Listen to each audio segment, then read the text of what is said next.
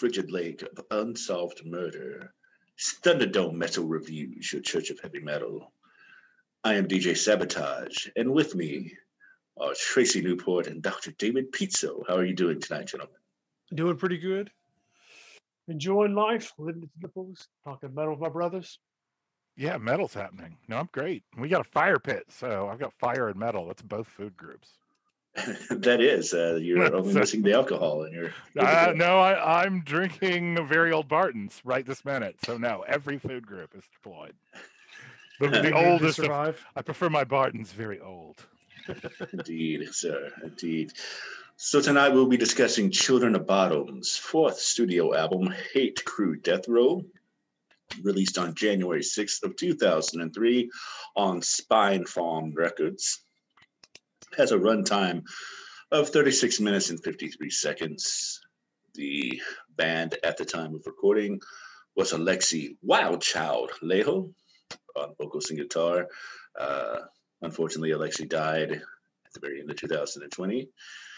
The other guitarist on this album was Alexander Kupola, who also provided backing vocals.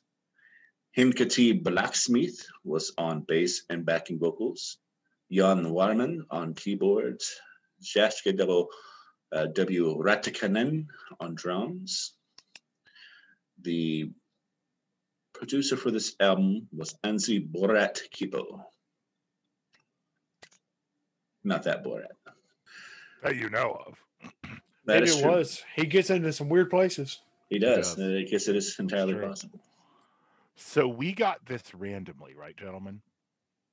We did, but I could, in my mind, I imagined Ben picking it, which I know he didn't, but I think he would. Well, that's because teaser. We will be doing a blast of them sometime this year. That's what I thought. I knew I didn't completely pull that out of my ass on like half of what I say. I'm like, I feel like he has a connection to this band. Okay. And I know you've seen them live. You were saying that to me before we started recording. I have to confess, I had no idea who they were. I had in my head they were a Norwegian black metal band. And so when I started this album, I was like, this was not what I was expecting. This like random Pantera moments, which we can talk about in a second, that break out. I'm like, wait, what? And then I looked it up. I'm like, you're not even Norwegian. And I sort of figure that when there's the track where they're talking for a minute, I'm like, what the fuck? That's not Norwegian. Where they're just like joking around or whatever and babbling in Finnish. So, so I was surprised on many levels, I have to say, by this album. It caught me off guard. And I did a little research, as I always do, because I was curious. I'm like, are all of them like this? And the answer is no, actually. Because it sounds like some hardcore fans really hate this album, which is a shame because I kind of like it, and I'm worried I'm going to like the other albums less. So what happens when you like come in on a band's historiography and like one of their sort of outliers? Yeah. Do you feel that? I don't know. You were going to do a blast, so you don't have to get into it. But do you feel this album is an outlier a little bit? Maybe a little bit, but I don't think it's like a super outlier. It's not Danzig or anything. 5. Is that what? No, nothing like that. But I mean, the very first time that I heard of this band was they released a joke single of them doing a cover of "Oh Baby Baby" by Britney Spears. And, so they've always had kind of a tongue-in-cheek. I think the Pantera description is kind of, we're just going to do stuff to entertain ourselves and that we think is funny kind of vibe to them. But to me, they fall right into, maybe not necessarily on this album so much, but the black and thrash sound. I think that's true. Some melodic death metal. Definitely some melodic death metal. With the cheesy keyboard. Yeah, for me, and I never have been a big listener of these guys. I've heard bits and pieces of stuff and kind of never have really sat down and listened to an album by theirs. And so, but yeah, everything I've heard by them for me is really fallen in that melodic death metal category for me. Yeah, I think this album allegedly, and I'm speaking completely out of my ass because I've not heard the others, is thrashier than as it was like melodic death metal or symphonic metal or whatever. It sounds like this one's a little, which is probably why I'm going to end up liking this one the most. No, they straight up hit like that. They do the Unscarred by Trials riff in the second song. I mean, they just, go right into it. And I'm here for it. I was not sad. Those Pantera moments on this album are awesome. but they definitely don't seem to take themselves too seriously. Like they seem to have a real sense of humor. And man, I almost lost it when Silent Scream came on. I was like, oh fuck, is Yes. this a Slayer cover? Because I wasn't looking at the track listings. I was like outside walking when it came on, and I was so pumped. It's a good cover too. Just start cheering at like 4 o'clock in the morning, waking people up. Hell yeah, Slayer! And I love it. It wasn't one of the like No super. tracks. Yeah, exactly. It's sort of Yeah, it wasn't exactly Rain and Blood exactly. like everybody That's else what I was does. gonna say. I mean, you have to be really the Slayer aficionado because I caught it even from the opening. I was like, oh my god, this is Silent Scream. I had forgotten that there was a cover on this album, so when they started, I was like, man, they just totally ripped that Slayer rip Yeah, off. way to go, guys. Oh, yeah. Hilarious. Isn't somebody put Something in My Drink a country song as well? I believe so, yes. It should be. It is I'm asking the country guy. Mm-hmm. Maybe. I don't know. If it is, it's not one I've heard. Let's see what Google says.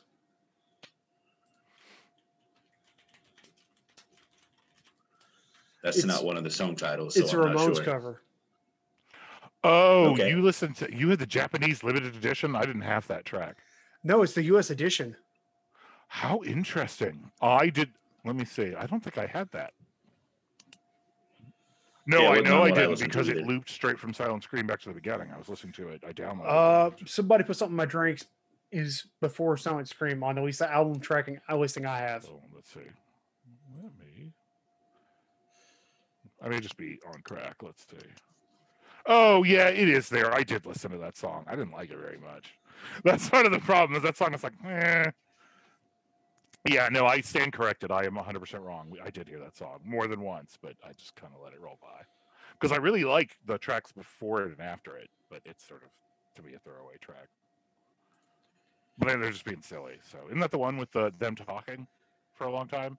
Isn't it that I track? think so. Yeah, I think it was too. Sorry, we're cheating and already talking about songs. Well, you could talk about Slayer's song and the other cover. We're talking about Slayer song now. We're talking about these songs. Like you'll squeeze Slayer in every conversation somehow. I have to. I mean, you can't drop a Slayer cover on me and not expect me to talk about it. That's who I saw him live with was Slayer. Fuck yeah, you did. So, there is no other way. There's no other path. There is not. But yeah, I mean, we might as well transition into songs. Well, I was gonna say I definitely agree that there are several Pantera licks in this album. Oh God, yes. Here we go. Here's some Pantera for you, and move on. But I do want to say, I'll save it for when we get to grading. Okay. Or maybe I can bring it up and you guys can talk about it if you want. But for me on this album, it kind of had the issue what we had with Arch Enemy, in that you hear the first couple songs, you're like, all right, cool. Then you hear songs tracked 7, 8, 9, and it's like, oh, we're still here doing this. Okay. It's like, and I think melodic death metal runs that issue sometimes, is that it gets kind of overly formulaic sometimes. Yeah, they're not playing 18ths and triplets and 15 other parts in every song. So Tracy gets bored really quick. Tracy's, yeah, there's not enough going on. I mean, some of these songs are only 5 minutes, dude. 4 minutes. I mean, what's... There's one song over 5 minutes. Yeah, that's it. The rest are short on aren't even 4.5 barely. I agree that it drags. So I loved the random Pantera shit that was happening combined with melodic death metal. I like Needle 24/7. I like Six Pounder. I like Chokehold. I like Bowden Beach Terror. Those first 4 tracks are quite good. I even put them on my metal I really like playlist. And then it drags a bit. Like 5, 6, 7, 8. that run of tracks. Part of the problem is, especially in 5 and then also in 6, they really start getting into the cheesy keyboard. And I like some cheese, as we've talked about. I mean, the other thing I was listening to this morning was Rob Zombie, so I get it. But it's just, there's that fine line between, because I like keyboard stuff and that symphonic stuff. Like, I like Sorma, for Christ's sakes. But I don't know. It just, in this case, I know it's partially because they're a bit lighthearted and they don't take themselves too seriously. But it came across to me as kind of cheesy. And so while those first more Pantera-y tracks were really cool, I didn't hate them; they were listenable, but I just, I really feel like 5, 6, 7, 8 were forgettable. And then it picked up again. I actually really like Hate Crew Death Roll, and I love that cover, obviously because it's Slayer. So this album was sort of a mediocre sandwich with good bread. Yeah, I think that the first 5 tracks, The Angels Don't Kill, are really good. I actually kind of like Triple Corpse Hammer Blow, track 6. Little Blood Red Riding Hood and You're Better Off Dead. I also, they're whatever, they're filler tracks. Hate Crew Death Roll is pretty good. And again, that Silent Scream cover is excellent. So good. A nice deep Slayer cut to choose. For me, I think it's got a great opener with 6 Pounder to follow it up on. Chokehold gets a little crazy there, which is fun at times, but it's also kind of crazy. Yeah, it's a lot. They're all over. I really enjoy Angels Don't Kill. And like your Silent Scream, even though I didn't have the I'm not the Slayer aficionado like my cohorts are, I did enjoy that song as well. Mm-hmm. It's good. It's a listenable album. I enjoyed it. And it makes me want to listen to some other Children of Bodom. But luckily you're gonna get the chance. I'm gonna get the chance. But yeah, I felt like basically tracks 5 through 9 or whatever, maybe 5 through 8 were just sort of meh. I will say that regardless of what I get this album, it's got me looking forward to the 4 albums Ben has got picked, because if Ben didn't pick this album, he thinks the other 4 are better. So at least there's better out there. You know what I'm saying? Yeah, I do. This is not what I think is one of their better albums at all. Interesting. Okay. So it was Finland's album of the year, okay, in 2003. So step off. Well, I mean, it's kind of the one that made them somewhat famous, I guess, even though it was Are You Dead Yet and Follow the Reaper, I think, are much better. Not to just put too fine a point on it, but anyway. So yeah, I guess let's grade this thing. Well, we're gonna find out. I'm looking at something real quick because I think my introduction to. Oh, never mind. That was on. Never mind. I thought they were released on one of the earlier Guitar Hero games, but they didn't have one on there. They had one in Guitar Hero 5, which obviously is much more recent. Oh, dude, it's a fucking fantastic guitar. Oh, he is. And he shreds all over the stage. But I found these guys about the same time those games came out, so that's where I think I started making that connection. No, totally. And to me, we're kind of, before we jump to the grading, they kind of fall into that In Flames Shadows Fall zone for me. Yeah, and there were definitely times I caught that In Flames, the earlier In Flames stuff, like the pre-2000 stuff vibe in this album as well. No, totally. And I actually think that even though I kind of poked a little fun at you, I think your comp to Arch Enemy is a good one, honestly, because it does kind of. My grade for this will be very similar to what I gave that Arch Enemy album that we did, because I think this is a very competent album that has moments of really strong songwriting, awesome playing pretty much all the way through. They're professional musicians. It's well produced, but there is they are slightly a one-trick pony, and there are some filler tracks on it. So with that said, I'm going to give it a B. Yeah, I'm going to second what you said.